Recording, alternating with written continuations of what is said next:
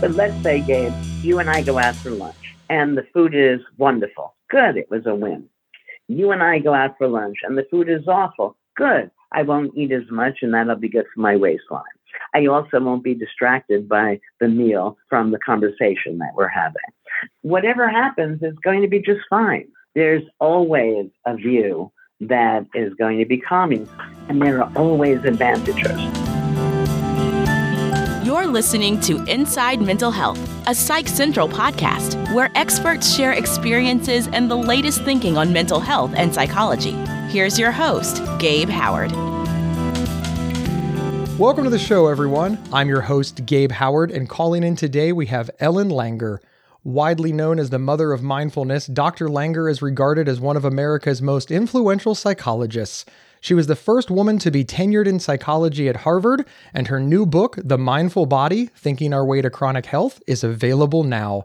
Dr. Langer, welcome to the podcast. Thank you, Gabe.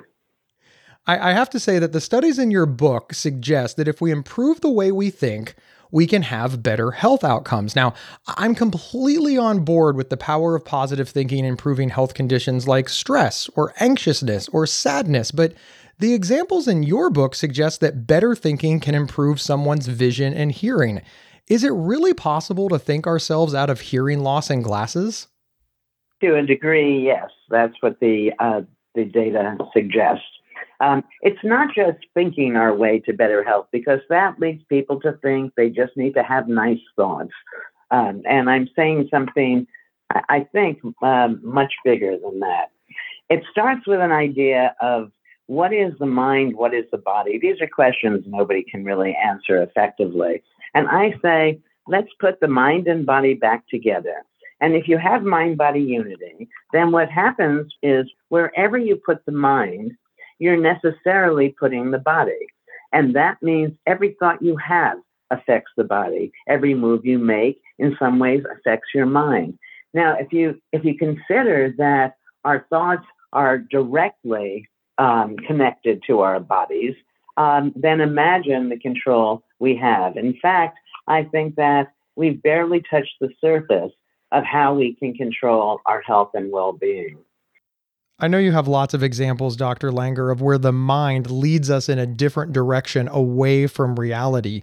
But can you share one from your personal life? I was married when I was very young, and I went to Paris for my honeymoon. And we're in this restaurant, and I ordered this mixed grill. One of the items on the mixed grill was pancreas. Well, now I was 19 going on 40. A married woman. I had to show myself, if nobody else, that, I was all grown up, and to eat something like pancreas would be sort of a natural thing for me to do. So I'm a big eater, so I eat excitedly everything that's on that plate. Oh, at first, when the plate first came, I asked my then husband, which was the pancreas. He pointed to something. Okay, I then eat everything else, and now comes the moment of truth. Can I get myself to eat the pancreas? I started eating it, and I literally get sick to my stomach. He starts laughing. I said, why are you laughing? He said, because that's chicken. You ate the pancreas ages ago. One of my favorite foods. So, we all have lots of personal experiences like these where something happens, a leaf blows, and you don't realize it's just a leaf, and you get very scared, your pulse increases, and so on and so forth. Or you see somebody regurgitating on the side of the road, and you yourself feel the need to vomit. Lots of things that say mind and body are just one thing.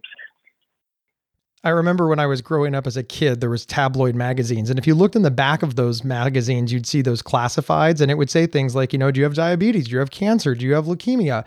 And if you send us, I don't know, like 1995, we will mail you the cure for that ailment. And it was very scary. So that's the main difference. I forgot to put a price tag on the information. Exactly. But here's the thing, and this is why I'm bringing all this up. The power of placebo is well studied. It's well recognized, not only in the scientific community, but also among lay people. Can you explain to our audience how they can give themselves that boost, give themselves that hope, give themselves that health reward without falling scam to all the social media ads and the classified ads of our time that are out there selling hokum? Well, sure. I mean, I think hard data, and the data make clear that in the circumstances that we've addressed and that I talk about in the book, we actually have this control. Now, placebos that you mentioned are actually, I think, our strongest medicine. And if you think about it, if you take a placebo, by definition, it's inert. It's a sugar pill. So you take this nothing and then you get better. Well, why are you getting better? You're actually doing it yourself. And so all of my work is designed to bring that control to us much more directly. Now, when you are given a diagnosis of some chronic illness, for example, people see first chronic as something you can't control, that you can't beat, and I question that. And second is the assumption that the symptoms are going to stay the same or just get worse. Well, it turns out, Gabe, that nothing moves in only one direction. There are always little blips where now you're a little better, now you're a little worse, and so on. And by attending to when you're a little better, when you're a little worse, several things happen. First, by seeing, oh, you're a little better, there's hope. And you realize that it's not a one-way ticket downhill. Second, by looking for why am I a little better right now, you're engaged in a mindful search. By actively looking for new things, noticing new things, you're going to be improving your health. And third, you're much more likely to find a solution if you're looking for a solution. Let's go ahead and talk specifics. Is there an example of something, Dr. Langer, that the way that we think about it is going to influence its impact on us? Take stress. So, Gabe, let's say you think you're stressed all the time. Nobody is stressed all the time. The issue is that when you're not stressed, you're not thinking about stress. So you go from you're very stressed to it, you're not even attending to it, to you're very stressed again, thinking that whole time you're extremely stressed. So let's say you start paying attention to the circumstances when you are, when you aren't. And let's say after you do this over a week or two, you see you're really stressed when you're talking to Ellen Langer. Well, if that were the case, the solution is easy. Don't talk to me. All right, so lots of the things that seem insurmountable are not. And while we're on the topic of stress, I think stress may be the major cause of illness. And I think also the major cause of how an illness unfolds and gets worse and worse.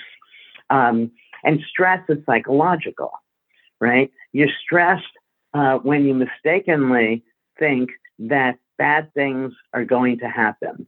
But stress does not result from events. It results from the views you take of events. So if you open it up and have a more positive view, the stress is going to diminish. And just as a one-liner for people, lots of my friends have this on their refrigerators after we speak. When you're stressed about something, if you simply ask yourself, is it a tragedy or an inconvenience? Not having met the assignment on time, missing the plane, the dog ate the homework, whatever it is, these are really not tragedies. And so as soon as you recognize that, you immediately feel better. Not only that, most of the things that we're stressed about never occur. How do we shift that thinking? I want to confess to you, Dr. Langer, I am a glass half empty person. I will find the cloud in every silver lining. I will be that person. I win the lottery, and the first thing I'm thinking is, this is going to involve lawyers and bureaucracy. Now the government's involved. People are going to want to borrow money from me. And the rest of the world is like, can you believe this dude just won $1.5 billion? And I'm miserable about it 100% of the time. So I'm asking this question very much for myself as I am for my listeners. How do I shift that? You make it sound easy. Yeah, well, I think it is reasonably easy, but the first thing is, Gabe, you've organized your whole life around this pessimism. So it buys you something. And also, oftentimes people who only think of the negative are seen as discerning, and so on. Not me. I like everything. I like everybody. Everything is good. So I can seem not quite as discriminating as you. So, the first thing is, do you really want to change this? The second, the change depends on how willing you are to come up with the other side. That I had this experience quite a while ago where I came home from a friend's house for dinner, and all of my neighbors were outside because my house had just burned. So 80% of what I owned was just destroyed. Okay, so that's more of a tragedy than an inconvenience. Now listen to what happened. So the first thing that was fun is I called the insurance agent next day. He comes over and he says, this was the very first time in his 25 years at the job that the call wasn't as bad as the damage. Because they're, oh my God. And then he gets there and, things are not so terrible. But for me, I thought, well, everything was already destroyed. Why throw my sanity away as well? Okay, but the story gets better, I think. So I move into the Charles Hotel. This was all around Christmas. And so I was a sight. I had, 2 dogs with me. I mean, people knew that I was there. Christmas Eve, this all happened right around Christmas Eve. I go out for someplace for Christmas Eve. I come back to the room in the hotel, and it's full of gifts. Not from the owner of the hotel or the management, but from the so-called little people, the people who park my cars, the chambermaids, the waiters and waitresses.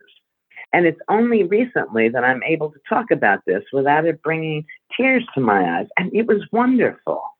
And every Christmas I'm reminded of it, and it renews my faith in people. And I really don't remember anything that I lost. So I'm not saying that we have to have these terrible things happen and then test all of this, because my guess is all of your negativity is about trivia, or at least by comparison. I don't mean to demean you in any way. No, in many ways, you're right. I don't think you're diminishing it at all. I often reflect back and I think, what did I get so upset about? What was I so worried about? And I think, and I did learn this in therapy, in mindfulness, I wasn't in the moment. Why could I just not sit there in the moment and to go back to our examples and think, wow, this $1.5 billion is really going to improve my advocacy work and make the lives of myself and the people I love and my dog better. But instead, I fast forwarded to look at some of the negatives. And here's what I kind of want to touch on, Dr. Langer. For me... Did you really win the lottery, or was this just an example? No. God, no. Oh. I did not win the lottery. Analogy. You're not talking to a billionaire. Okay. If you had, then when we had that dinner, you picking up the check. That would be very, very reasonable. But I use that because there's always that millionaire with a tax problem. I often, the code that I have for myself when I'm trying to get myself out of the funk, right, is the millionaire with a tax problem, a millionaire with a tax problem, a millionaire with a tax problem. And I think about some true scenarios, like literally true scenarios. For example, I was invited to speak at Oxford. I got to speak at Oxford, the oldest learning institute in the world. I got to fly to England for free. I got to sit where Einstein sat and answer questions and talk. Like there's more Nobel Prize winners out of that institution than any other place. It was an incredible honor. It is an incredible honor, but I gotta tell you, here's what I thought. Well, I was the second choice. I mean, this was around Thanksgiving, and I bet they asked somebody else and they weren't available because they had family, and I'm pushing my family aside to do this. Now, I have no evidence of this whatsoever, Dr. Langer. I don't know that I was the second choice, the 8th choice, the 30th choice. I have no idea, because who calls you up and says that? Hi, my name is Lucas from Oxford University, and Gabe, we've gone through many people better than you, but now we're down to you. That's not how any institution of higher learning invites you to speak. But in my mind, I didn't deserve to be there.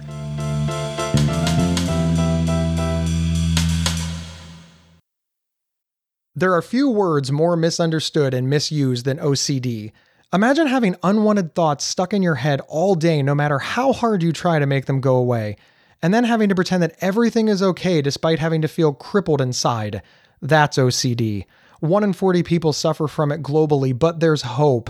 If you have OCD and need help, you can get better with specialized treatment. NoCD offers effective, affordable, and convenient treatment for OCD and is covered by many major insurance plans. Go to nocd.com to learn more. That's nocd.com. Gabe Howard here to tell you about the Inside Bipolar podcast from Healthline Media. He does the show with me, Dr. Nicole Washington, a board-certified psychiatrist. That's right, a guy living with bipolar and a psychiatrist team up to discuss living well with bipolar disorder. Listen now on your favorite podcast player or visit psychcentral.com/IBP to learn more. Subscribe now so you don't miss out. And we're back with the author of The Mindful Body, Thinking Our Way to Chronic Health, Dr. Ellen Langer. And I know that many people feel this way. There's whole terms for it, imposter syndrome and feeling like you don't belong and minimizing your own success. And of course, my personal favorite, I'm a pessimist. Yeah. But I bring all this up because in my mind, in Gabe Howard's mind, and in the minds of many people I talk to who are similarly inflicted, we're just realists. The fact that we can see the whole picture makes us better. Wait a second, Gabe. You define the world as optimists and realists. It could easily be pessimists and realists. You make your own life so that when something happens, you find a way to enjoy it, or you make yourself miserable. These things aren't forced on us, so that you're not doing the job you could be doing of creating the kind of life you want to live. But, and there's so many things I want to say in response to what you've said. The first is about deserving. This is kind of interesting because I think the culture sets up all of these hierarchies. And, we end up with the people who can and the people who can't, without questioning who chose the criteria to decide on this excellence. And I have 8-year-old grandkids, and when they were 5, I taught them a little song, a little ditty that I wrote based on, I'm not going to sing it for you, but based on the old Sara Lee commercial. It's very simple. And it says, everybody doesn't know something, everybody knows something else. Everybody can't do something, everyone can do something else. And if you pay attention to what you can do, then you feel less bad about things you can't. And you don't want to be able to do everything perfectly because then there's no there. Let's say you play golf and every time you swing that club, you get a hole in one. Well, that's the end of the game. So we either can be imperfectly mindful or perfectly mindless when we're doing things. As I was reading through your book, your research uncovered that, quote, too often we think that we're doing the best that we can, but we're not even close. Our expectations for ourselves and one another are often too low, unquote. But this does beg the question, how do we set expectations for ourselves that are reasonable? Because sincerely, all someone has to do is read any mainstream women's magazine or internet site about having it all. You can be a full-time worker, a full-time housewife, a full-time mother, and still throw the best parties. Look, the messaging surrounding what is reasonable to accomplish in a day is mixed at best. So how does somebody set reasonable expectations that aren't too high and, of course, aren't too low? Well, first, I don't think setting expectations that turn out to be wrong is a big problem. If I intended to do 4 podcasts before 12 o'clock today, that could be difficult. And so let's say I only get 3 and I have to reschedule the 4th. So what? What is the big deal? So the problem is not so much in not meeting the expectations, it's in thinking that the world is going to fall apart if you don't do what you thought you were going to do. And that I think the original way you asked the question was, how do we know if we can do more than we expect to do? I think we should always expect that we can do more, just a little more. and then a little more the next time, and a little more after that. We don't know how much we can get done. You know, Zeno, a Greek philosopher, had a lot of paradoxes, and one of his paradoxes with respect to distance. And Zeno said, if you always go half the distance from where you are to where you want to be, you're never going to get there. So let's say you're an inch away, then you're a half an inch away, then you're a quarter of an inch. And in my mind, Zeno was a cynic, a pessimist, someone probably you can identify with, Gabe. Yes, very much so. Let's do the reverse, Zeno. There's always a distance you can go from where you are to where you want to be. And what you do is always go half the distance. So you want to stop eating a box of cookies a day. So eat half a box. You can't eat half a box? Okay, eat a quarter of a box. Everybody can eat a crumb less. And then you have a new starting point. Because people need to understand that they really don't want to get to most of those places that they're struggling to get to. Because then it becomes, as I said before, like that game of golf where you get a hole in one each time, there's no game anymore. If you always want to win, play tic-tac-toe against a 5-year-old. All right. So we know we don't want that. It's the journey, as others have said, that's fun. It's mastering, not having mastered something. So we set goals. They come out of nowhere. And we have to remember that they're just arbitrary guesses. I teach a health psychology class at Harvard. And the other day I asked them, how far is it humanly possible to run without stopping? Now, these are smart kids, so they know it's got to be more than a marathon, or else I wouldn't ask the question. So they usually come up with something like 40 miles. Okay, then I show them a film on the Tarahumara of Mexico, who run 250 miles without stopping. Wow, a very big difference. And if they run 250 miles, is it so hard to think that there isn't somebody who's running 260? What's one more, right? What's adding a mile up at this point? Exactly. Yeah. So why should we impose limits on ourselves? I don't want to put words in your mouth, Dr. Langer, but it really sounds like you're saying, hey, aim for the moon. Just aim for the moon. Try to do it all, hit it all, and see how far you can go. No, it might sound like I'm saying that. And if that's what somebody wants to do, all the more credit to them. My view is actually quite different. My view is that if you show up for whatever you're doing and you do it mindfully, it will be rewarding. Life consists of moments. And if you make the moment matter, then at the end of the day, you've had a meaningful day. And you do this the next day and the day after that. It depends on where these goals are coming from. So let's say you decide you want to lose 10 pounds. Okay, fine. There are ways that we can take off weight. What I'm suggesting is as you approach that goal, you might also consider, why is it so important to lose those 10 pounds? And when you do that, you start to realize I can be a happy person and be 10 pounds overweight. I mean, it's really not such a big deal. So, but what happens more often than not is we set a goal, and then when we don't reach it, we come down very hard on ourselves.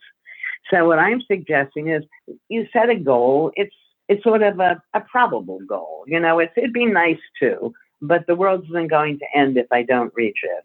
And then you set out to do it, all the while remembering that now you're a different person from the person who initially set that goal. It's okay to change our goals midstream. We shouldn't be come down hard on ourselves. When we feel bad about something, we have to ask ourselves why, who decided how we should do it, feel it, and so on. I think an example might make this clearer. When I'm lecturing, so I look in the audience, I look for a big man. And there's always, for some reason, somebody who's over 6 feet in the audience. So I ask them to come to the stage. Now, I'm 5'3", so he's 6'3". We look silly next to each other. Then I ask him to put his hand up, and I put my hand up on top of his, and his hand is like 3 inches longer. And then I just raise the question, does it make sense for us to do anything physical, for example, the same way? And I would argue no. So if the world is ruled by people like him, then people like me are going to have a harder time meeting those goals. All right, so what I'm suggesting is that we question the goals that we give ourselves. We recognize that most of these goals were decisions made by other people who lived another time, who may be very different from us. So that if we're not able to meet the goal as quickly, as easily as we'd like to, the difference between us and that person who made the goal, like the 6'3" person, might be relevant. So I'm a tennis player. I'm a very intermediate player. Now, when I play tennis, I throw the ball up. The first serve, I kill it, and it doesn't go in. Now, I use a backup whoosh, very light second serve, so that I won't double fault. Who decided that we needed 2 serves? Why not 3 serves, 4 serves? If I had 3 serves, I would hit the first one really hard. It wouldn't go in. Now I'd have my second serve where I could practice the feedback I just got and still have my follow-up serve. So for me, in my mind, I'm not as good a tennis player as I would have been if I decided the original rules of the game. So I don't feel bad that I'm not completely expert at it. And of course, I could practice and probably get better and so on. And if you were to play tennis with me, Gabe, I'd say let's have 3 serves rather than 2. But the point is, there are always reasons why we're less able to do things than we would like to be able to do them. And oftentimes, it's because we're different from the people who decided what the rules are in the first place. It really sounds like all of your research has led to people can really perform at a higher level than they are now, almost everyone. But that seems like such a big statement that everyone can be doing better. Well, science experiments can tell you that something you've tried didn't work, but science can never tell you that you can't do something. If you try it and it doesn't work, try it another way. Recognizing that if you're present while you're doing it, you're going to reap the benefits of it anyway. I really like the idea of staying in the moment. I know we're almost out of time. Are there any messages that you would like to leave people with? I guess it's important for people to realize that our health and well-being are just a thought away.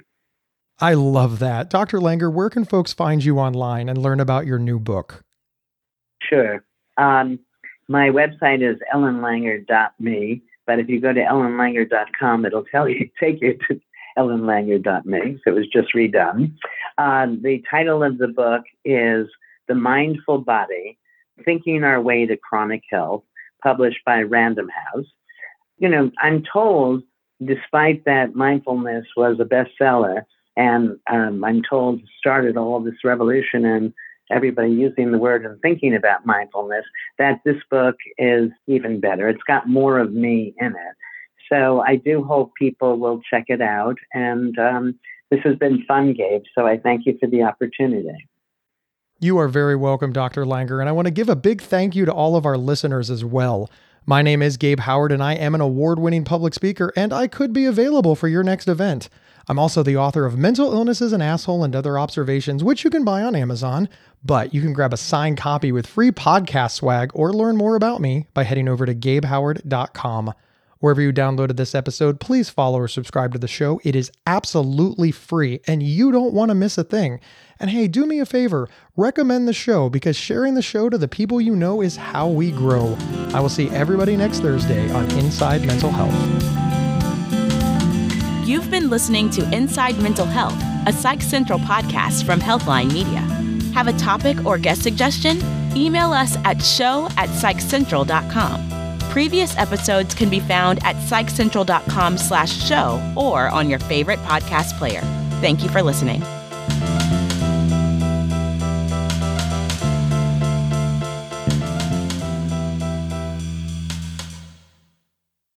There are few words more misunderstood and misused than OCD. Imagine having unwanted thoughts stuck in your head all day, no matter how hard you try to make them go away, and then having to pretend that everything is okay despite having to feel crippled inside. That's OCD. 1 in 40 people suffer from it globally, but there's hope. If you have OCD and need help, you can get better with specialized treatment. NoCD offers effective, affordable, and convenient treatment for OCD and is covered by many major insurance plans. Go to nocd.com to learn more. That's nocd.com.